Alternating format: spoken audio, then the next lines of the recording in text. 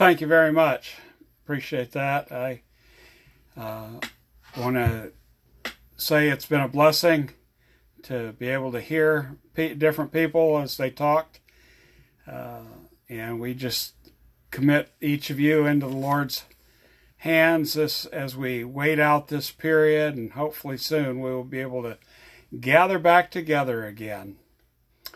This morning I'd like us to turn to 1 Timothy chapter 6. Give you time to get there. 1 Timothy chapter 6. This being the last part of the letter written to Timothy, Paul is giving some a little review, but also some exhortation to Timothy. And I think it's well worth us to look at this morning. 1 Timothy chapter 6, verse 1. Let as many bondservants as are under the yoke count their own masters worthy of all honor, so that the name of God and his doctrine may not be blasphemed. And those who have believing masters, let them not despise them because they are brethren, but rather serve them, because those who are benefited are believers and beloved. Teach and exhort these things. If anyone teaches otherwise, do not consent to wholesome words, even the words of our Lord Jesus Christ, and to the doctrine which accords with godliness. He is proud, knowing nothing, but is obsessed with disputes and arguments over words, from which come envy, strife, reviling, evil suspicions, useless wranglings of men of corrupt minds, and destitute of truth, who suppose that godliness is a means of gain. From such withdraw yourself. Now godliness with contentment is great gain. For we brought nothing into this world, and it is certain we can carry nothing out, and having food and clothing, with these we shall be content. But for those who desire to be rich fall into temptation and a snare, and into many foolish and harmful lusts, which drown men in destruction and perdition. For the love of money is the root of all kinds of evil, for which some have strayed from the faith in their greediness, and pierced themselves through with many sorrows. But you, O man of God, flee these things, and pursue righteousness, godliness, faith, love, patience, gentleness. Fight the good fight of faith. Lay hold on eternal life, to which you are also called and have confessed the good confession in the presence of many witnesses. I urge you in the sight of God, who gives life to all, and before Christ Jesus, who witnessed the good confession before Pontius Pilate, that you keep this commandment without spot, blameless, until our Lord Jesus Christ's appearing, which he will manifest in his own time. He who is the blessed and only potentate, the King of kings and Lord of lords, who alone has immortality, dwelling in unapproachable light, whom no man has seen or can see, to whom be honor and everlasting power. Amen. This morning I'd like to consider some of the words that Paul has written to Timothy, but also to give you a little insight on Timothy. Scholars think Timothy was born in 17 AD to a Jewish mother, Eunice, and a Greek father. It is believed that Eunice and her mother Lois were saved during Paul's first missionary journey. They lived in Lystra. Church history states that Timothy died in 97 AD, which made him 79 or 80 years old, somewhere in Macedonia while preaching the gospel to a procession giving honor to the goddess Diana. The people got angry and beat Timothy and then stoned him to death. Acts 14:1 tells us, "Now it happened in Iconium that they went together to the synagogue of the Jews, and so spoke that a great multitude both of Jews and of the Greeks believed.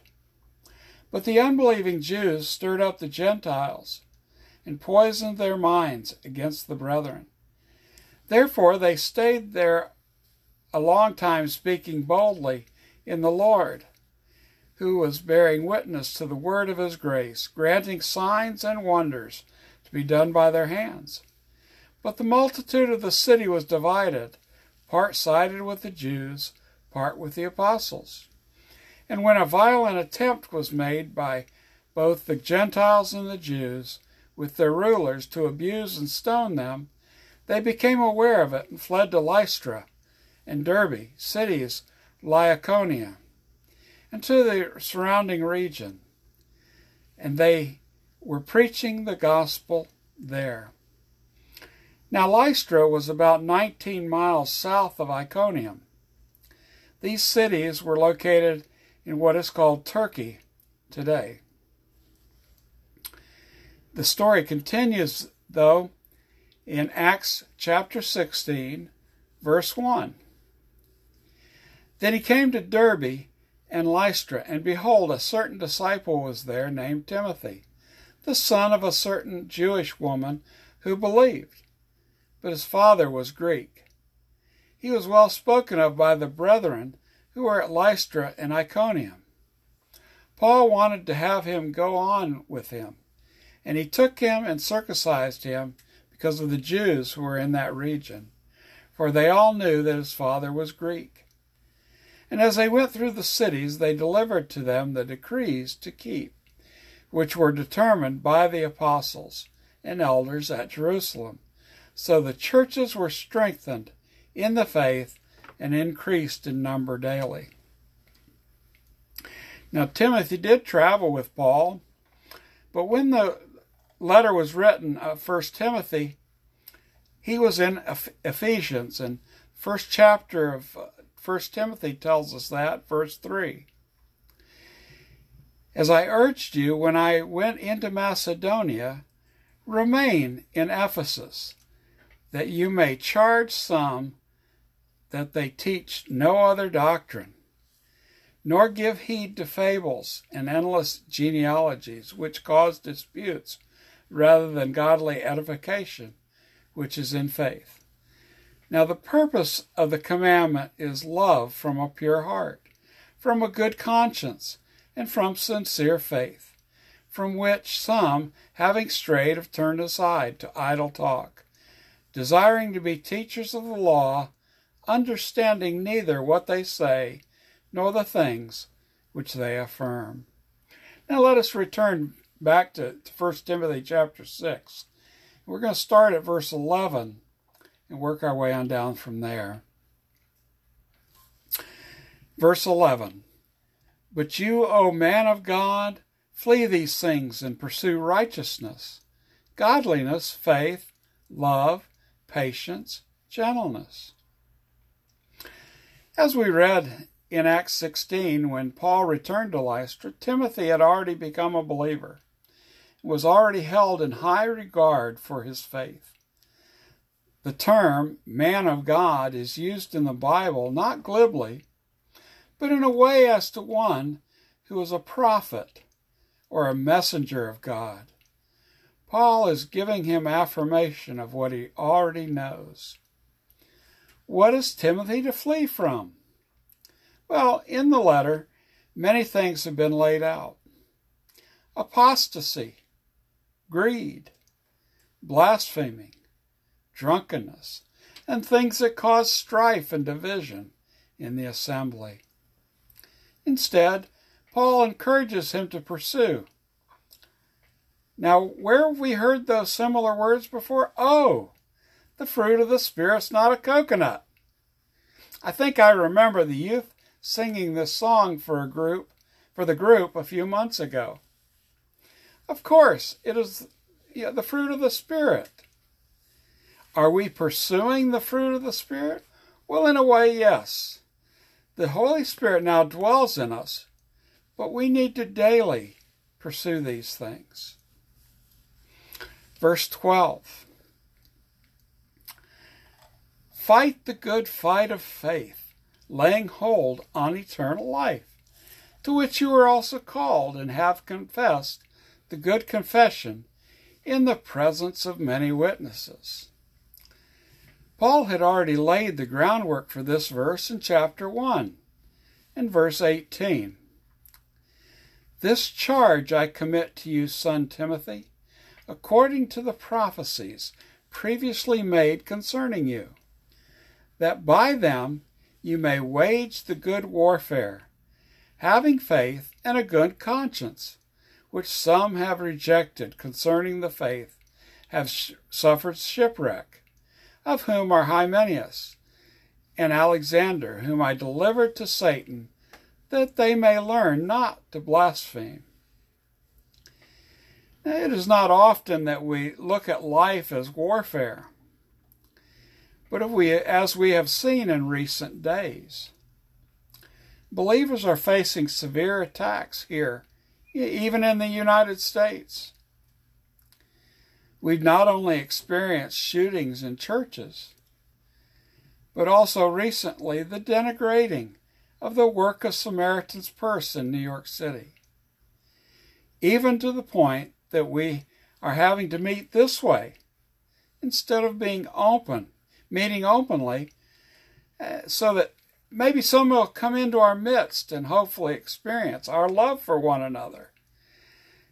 It's hard over electronic means to really show the world that we love one another.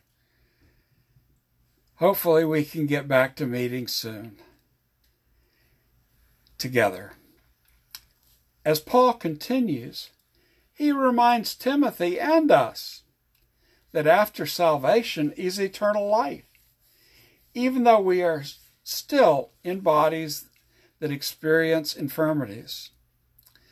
God, being eternal, already sees us as those that have everlasting life. No matter what happens to us here, we know that eternity awaits us. Yet while we are still on this earth, spiritual warfare is ever present. Are you ready? Be encouraged. God is in control. History does tell us that Timothy ended his life strong, still preaching that the Lord Jesus Christ is the only way. Verse 13. I urge you, this is chapter 6, verse 13. I urge you in the sight of God, who gives life to all, and before Christ Jesus, who witnessed the good confession before Pontius Pilate. Do we consider daily that we are in the sight of God? It is easy to say that we know that God is omniscient and omnipresent. But do we live our lives that way? Do others know where we stand in life? Paul reminds us that even our Lord faced death on the cross. He still gave a good confession, as we were reminded a few weeks ago. Even Pontius Pilate proclaimed that he found no fault in this man, and yet sent him out to die on the cross. Death on the cross was capital punishment, reserved for the vilest offenders. Yes, we know that it was God's ultimate plan that this happened. But Jesus bowed to the will of God instead of calling 10,000 angels to rescue him.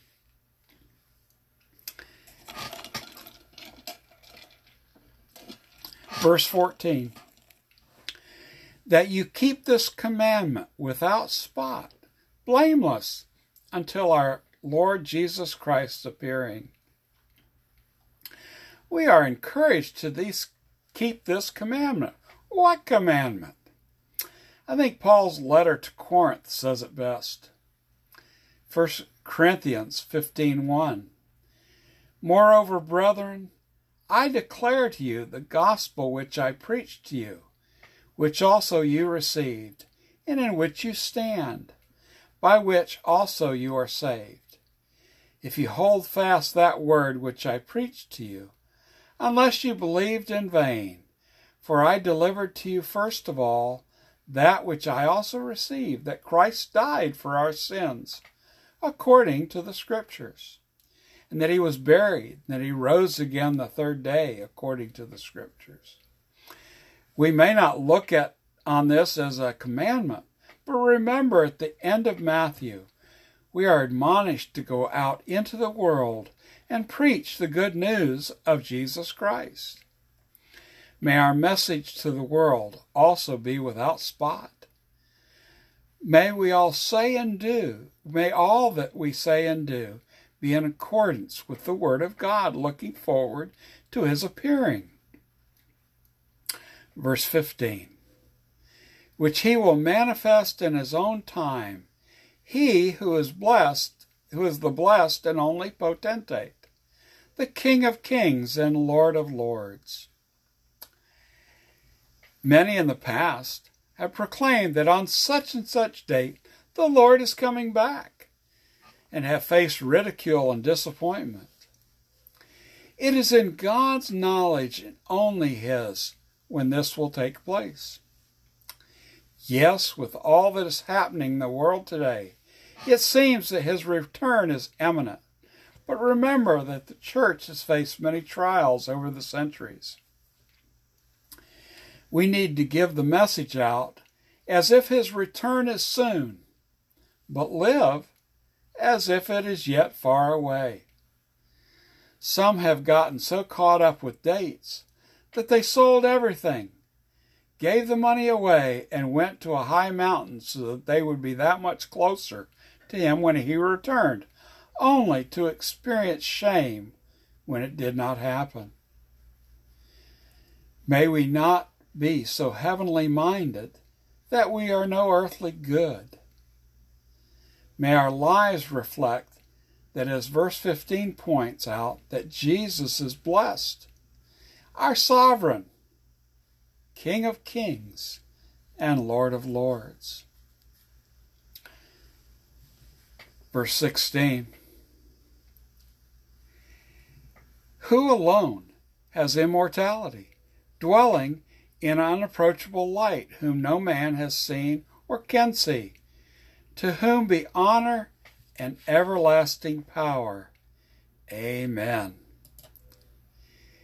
In Deuteronomy, God reveals himself to the nation of Israel as a self-existent, eternal one, your supreme ruler, the faithful Almighty, when he said, know therefore that the Lord your God, he is God, the faithful God. In this letter to Timothy, once again we see that God alone has immortality. He is the only one that can grant access to himself. He is unapproachable without his permission. Sometimes that's hard to put our mind around, that in order to be with God, we need his permission. But he is the Creator, and as such is the only one to be revered. Yet, because of his love toward us, and remember, many times in Deuteronomy, God expressed that he loved people. He loved the nation of Israel and wanted to see them bettered, not because of what they had done, but because of him. Also, we remember that John 3:16 says, for God so loved the world,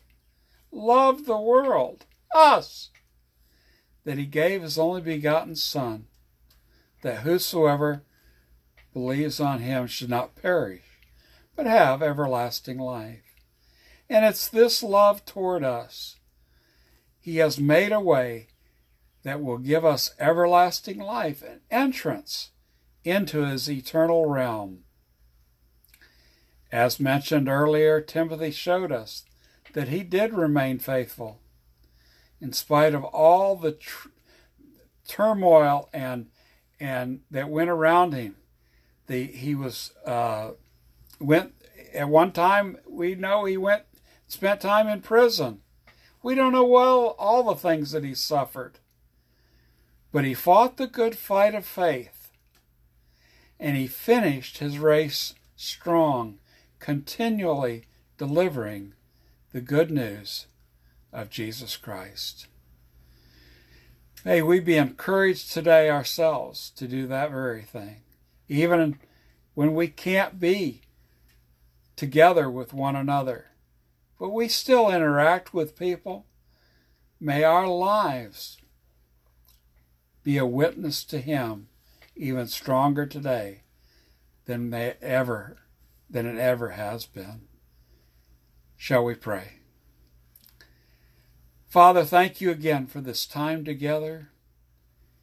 May your word, and not my words, truly speak to our hearts and draw us closer to you. We love you, Lord, because you first loved us.